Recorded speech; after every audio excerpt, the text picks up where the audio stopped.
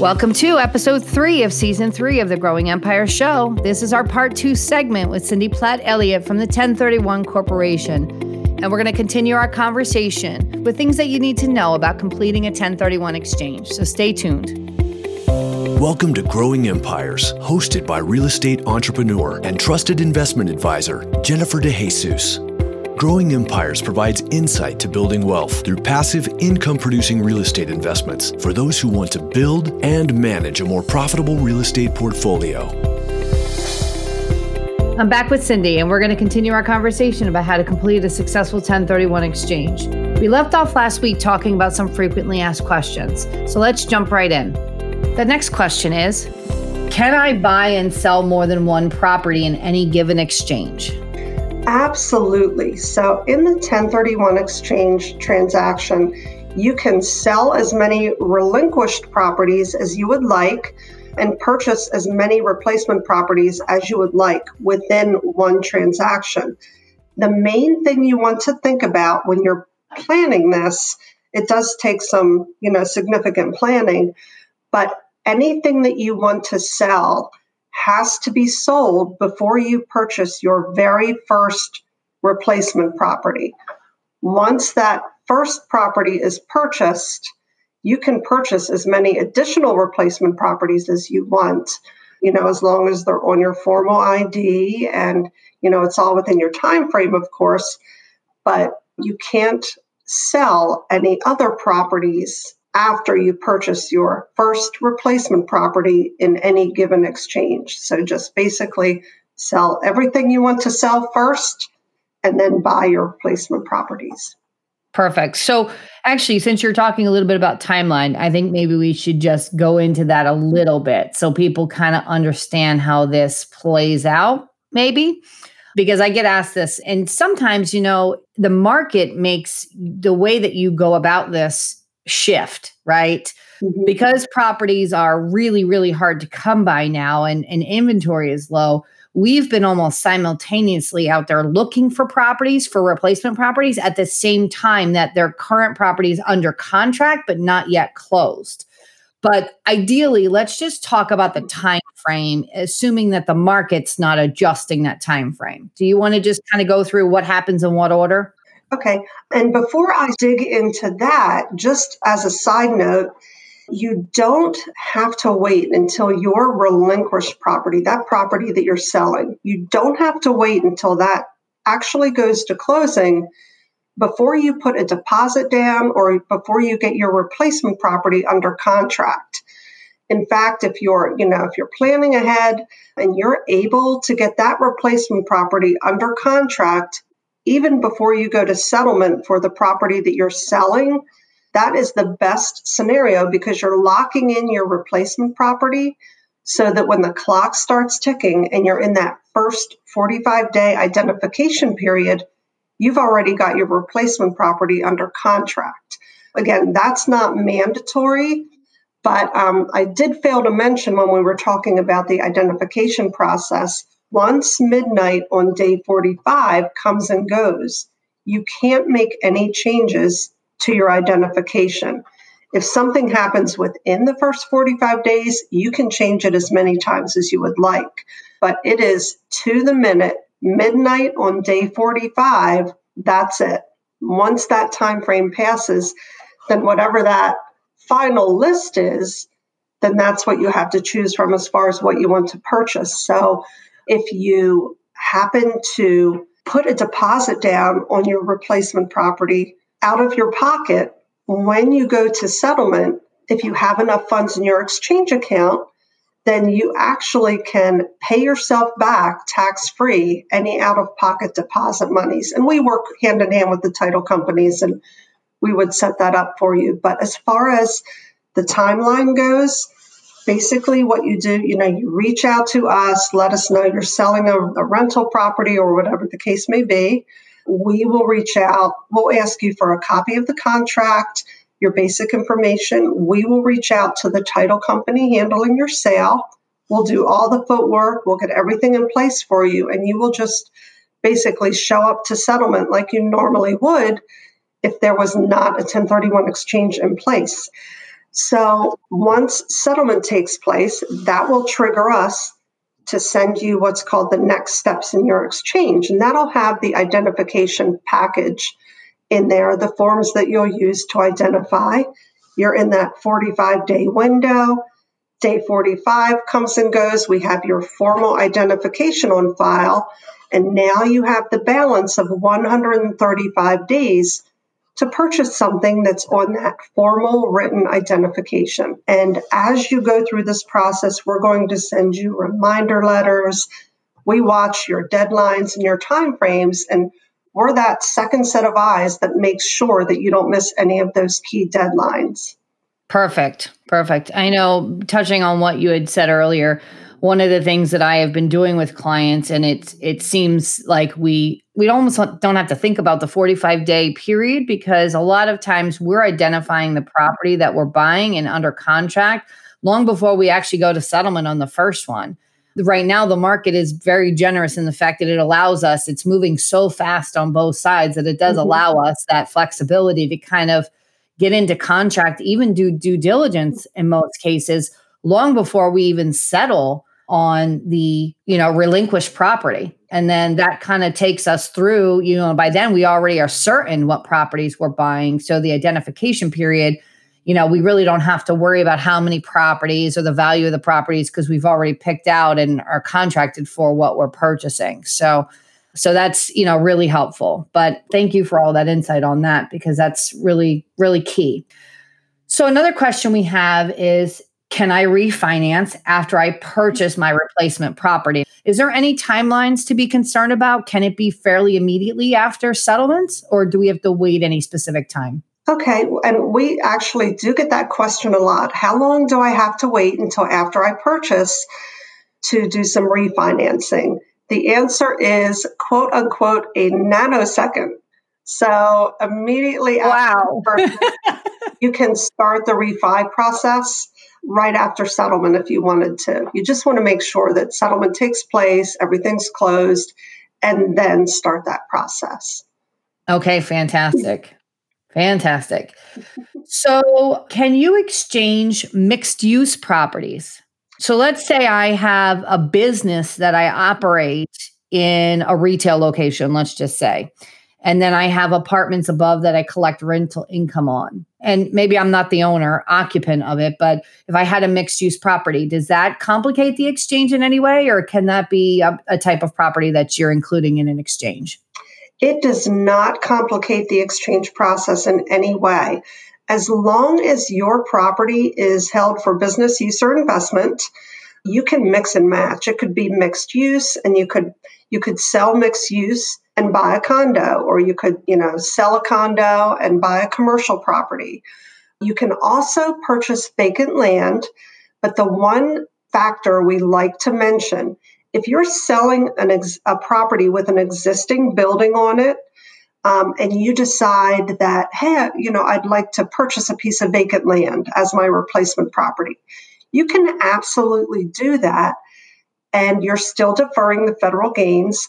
However, you would not be able to defer the depreciation recapture like you would in a regular exchange if you were purchasing another rental property, because vacant land does not depreciate. So there is no depreciation recapture when you purchase vacant land. So that's just something to keep in mind.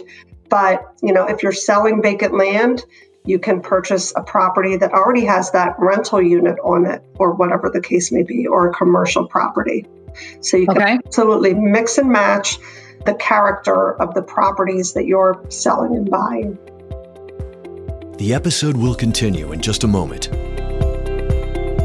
This season is all about winning the money game with your real estate investing. However, simply investing in real estate, with all of its advantages that it promises, you can still get taken to the bank if you don't know how to make smart money decisions or have access to the right resources to save you time and headaches. Building your investments so that they grow in value over time requires a lot of factors to go right, and the money part is a big one. It's not always about the property. It's how you make the critical decisions about leveraging money so that you have the most control and freedom while growing your portfolio. Whether you're concerned about the validity of that too good to be true offer on a property, or you can't settle on the right mortgage structure, I can help. I will answer your money questions on a quick call, and if I don't know the answer, I can certainly connect you with somebody who does. Visit growingempires.com and schedule that call with me today. That's growingempires.com, and I will help you make smarter money decisions and put you in full control of your investing success. Okay, why don't we elaborate a little bit and talk about the like-kind requirement for an exchange? Okay. So what does that mean? So like-kind is a little bit misleading in that many times clients will call and say, I'm selling a condo. Do I need to buy another condo? As long as the properties that you are using in your exchange are held for that business use or investment, they don't have to mirror each other. It can be all different types of properties. So a single family home for a commercial property, anything like that, you can totally mix and match. Okay, perfect. And if I'm understanding that correctly, what you can't do, though, is you can't sell a business or an investment property and then buy a home that you're going to live in. That is a really good point, Jennifer. So there is a strategy that in the 1031 exchange process, sometimes clients are, they want to sell their rental properties, and you can actually, if you wanted to pick out your dream home, you can do that. But the initial point of when you purchase the property, for the first 1 to 2 tax returns, you want to show that that is a rental property. You want to rent it out. Doesn't have to be 365 days a year, but you do want to rent it out. You have to limit your personal use. And once you've met that threshold, just for example, maybe 2 years down the road, you can convert it to your primary residence or a second home. And all the taxes that you've deferred into it, they're just lying there dormant because you still own that property. You've not sold it. You're still on the deed. So all the taxes, the federal gains that you've deferred into it, just lie there. So that's a strategy that, many clients will use if they're looking for maybe a vacation home, or sometimes clients want to downsize. At the time that you move into your replacement property and convert it to your primary residence, when you sell your primary residence, 99% of the time you can take the primary residence exclusion. So it's pretty much a win-win all the way around if you're, planning for that perfect retirement home. How did I know you'd have a creative answer for that one too? See, this is why I love working with you. You always have the answer. So here's a really interesting question. And this is one I came up with on my own that I wonder if people really ask you, but I'm curious. So What are some of the mistakes that you've watched people make that could be avoided if they just had more information? I'm sure there are some. Yes, I think the main one would be that they call us after settlement. Okay. It's not as frequent as it used to be because I think the word is really getting out there as far as 1031 exchanges, but we still, every now and then, we get those calls that say, hey, I sold my property last Monday and I want to do a 1031 exchange. And our first question is, do you mean it's under contract or you actually went to settlement? And once you've gone to settlement, you can't unwind it. I mean, settlement could have taken place an hour before, and it is just too late once that threshold is passed. As far as any other mistakes, that's like the main one that comes to mind. I can't really think of any other mistakes that we get calls about. Maybe you haven't experienced this, but have you ever had a title company kind of end up giving the proceeds to the seller, in that case, the buyer, and voiding the exchange? We've actually, if they've done that, it was because we didn't know about the transaction. But Once we know about the transaction and we reach out to the title company, we make sure that, those funds are, allocated to 1031 Corp on behalf of the clients. We've never, not that I know of, we've been in business for 29 years. I've not heard of any title company ever making that mistake as far as giving the funds directly to the client. And another good note is we work with so many title companies, and a lot of them are much more well-versed in 1031 exchanges now than they've ever been. So we keep it very simple for all parties. There are just some minimal changes that we will have the title company make on the closing statement when you sell and again when you purchase, so that when you go to file your tax return, you've got a very clean paper trail from your sale to your purchase that reflects your 1031 exchange. And then when the exchange is completed, we'll send you what's called a document summary package. It's everything, all the pertinent documents regarding your transaction in a nice, neat folder. You can basically hand it over to your accountant. We will even send a copy to your accountant on your behalf if you instruct us to do so. So it's a seamless process. Perfect. So your two biggest pieces of advice then would be, if I can summarize, is make sure you're notified before settlement, right? Number one, make sure you're notified before settlement.